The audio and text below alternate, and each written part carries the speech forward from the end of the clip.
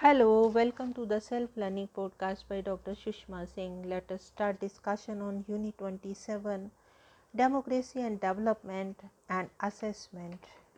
And we are going to discuss substantive democracy. The critique of procedural democracy is provided by the scholars who study the substantive democracy. In their opinion, it views democracy in a limited way. Electoral democracy is minimal democracy.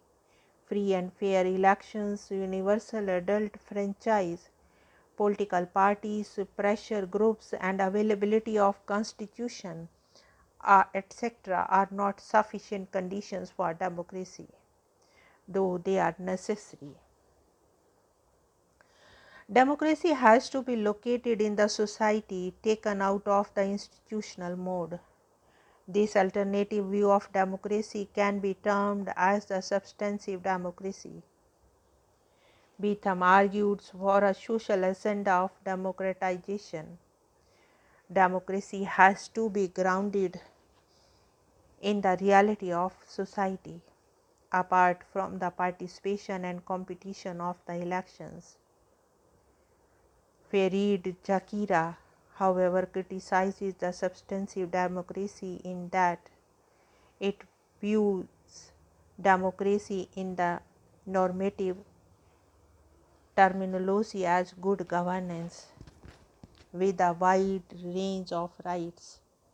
It does not consider the descriptive democracy. In the past 2 decades in India, substantive democracy has also found a significant place in the discourse on democracy. The assessment of substantive democracy is sought to be made in relation to the role of the state on the issue concerning with the nation state, secularism, welfareism, and development in India, and also the role of the state regarding these issues in the context of globalization. Neeraja Jayal argues that there are two types of arguments regarding the relationship between the state and democracy. One, there can be no democracy without an effective state, which can exist when there is a strong civil society to counter the authoritarianism of the state.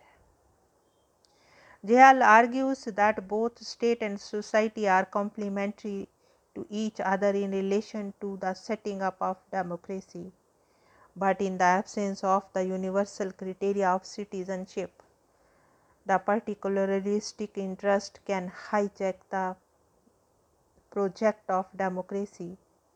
In her opinion, Indian state is an interventionist state whose thirst has been developmental rather than welfare state. Civil society is also an essential ingredient of substantial democracy. In India, there are two viewpoints on the civil society. One, it considers all associations and collective actions as civil society, irrespective of the issues they take up. Two, only those associations which take up two issues of universal significance, not sectarian, and whose foundation is secular or universal, are considered civil society. Recently, a new debate has got momentum in our country. The debate between the communitarian and the liberal, the relationship between the individual and the communities, within and between them. The rise of identity politics, Dalit, OBC, women, tribal, ethnicity, environmental issues, etc., the new social movements, and the inability of the discourse which privileges democracy with the elections have necessitated the focus on the substantive democracy. This has been viewed both as the challenge to the nation state and as an increase in the democratic content of the country, with the understanding that India is becoming more democratic, a position which Ashutosh Varsane opted. The most ardent critique of the nation-state perspective is provided in the writings of the scholars representing the peripheries of the country like Northeast India. This perspective proposes the alternative in the form of province-state. Sanjay Barua book India Against Itself is a representative of this perspective. This all has happened with the simultaneous rise of the large number of issues: governance, civil society, social capitals, human rights, etc. The existence of all these factors is taken as an indicator of the existence of democracy in the country. Even here, there are opposite views, which suggest both the absence and presence of these factors. With the introduction of the 73rd and 74th Constitutional Amendment, the decentralization has been democratized and the scope of democracy has expanded to include the women, OBCs, and Dalits at the grassroots level.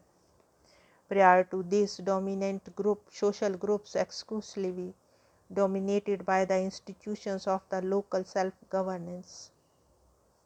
This defeated the very purpose of the democracy. The transfer of 29 subjects to the local bodies has added to the democratic decentralization.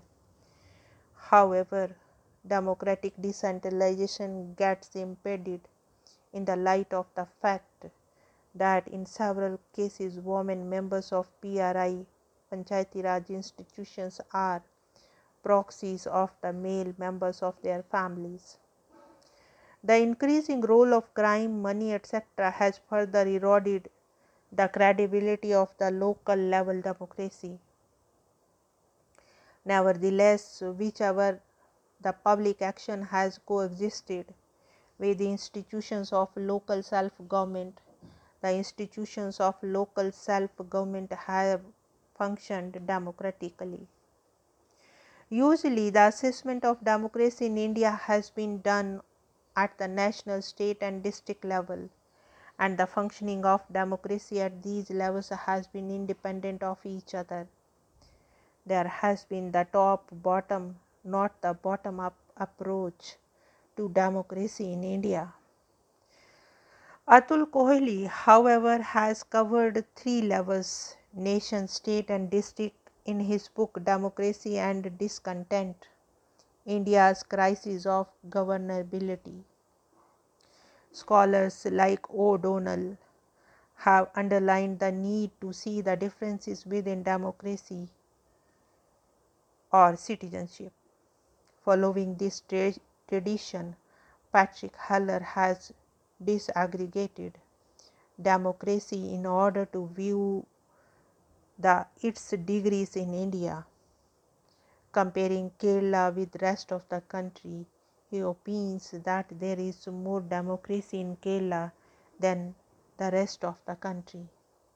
It is possible due to the existence of the robust civil society and an effective state there, unlike in rest of the country. Here the effective or substantive democracy is indicated by the progress in the areas of education, health, and distributive justice, their extension to the subterranean groups. In Rajni Kothari's opinion, the Indian state played a significant role in building democracy in the first 2 decades following independence. It implemented welfare schemes and development programs.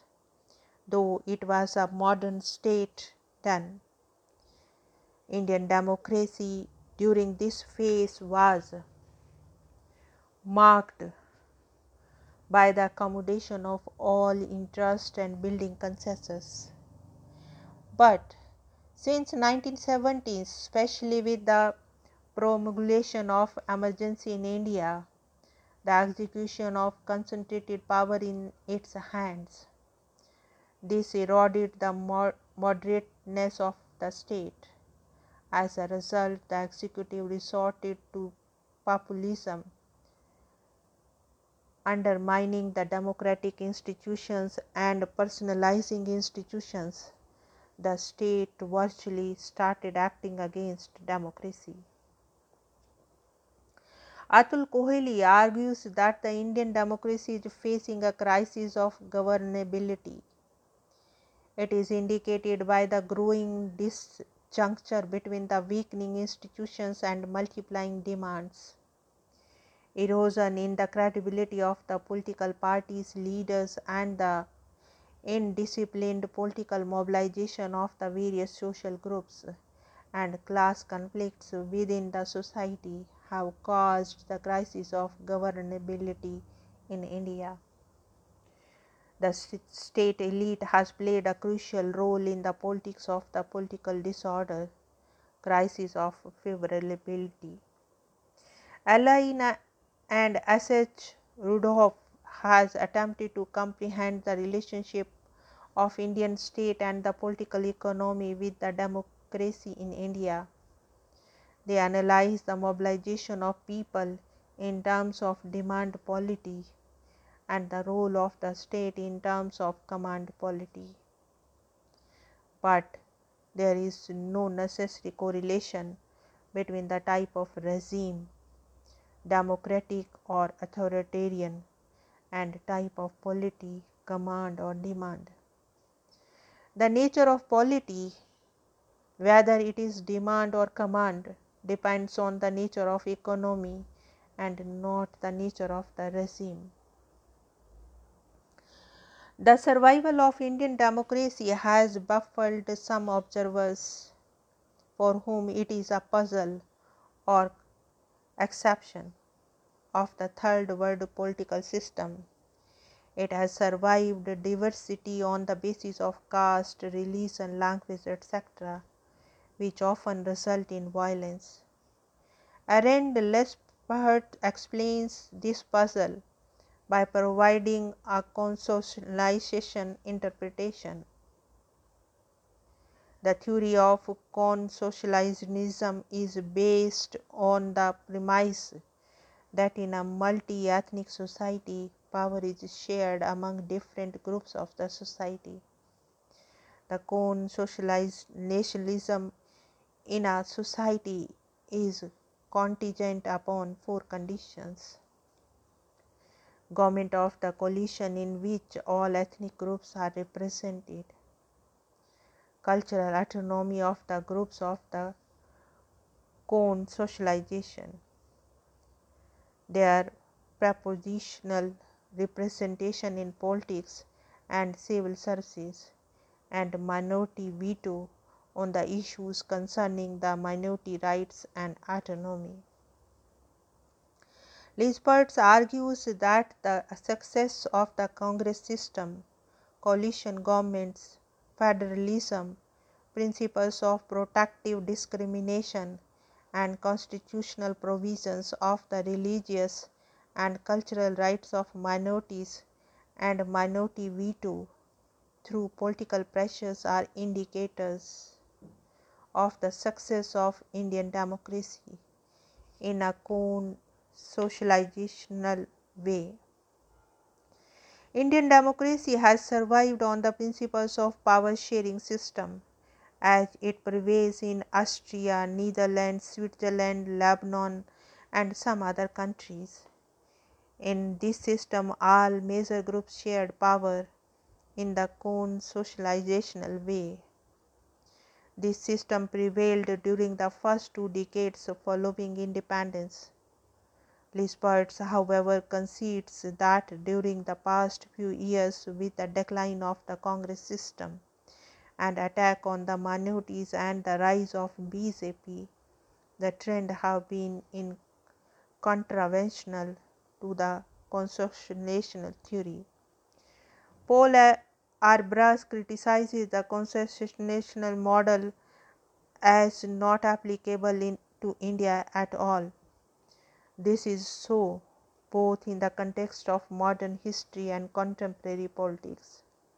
Though different groups might come together to form a co-socialization or alliances, their internal squabblings always pose a threat to con-socialization. Now let us wind up the session and take rest. Thank you very much for engaging yourself with the Self Learning Podcast.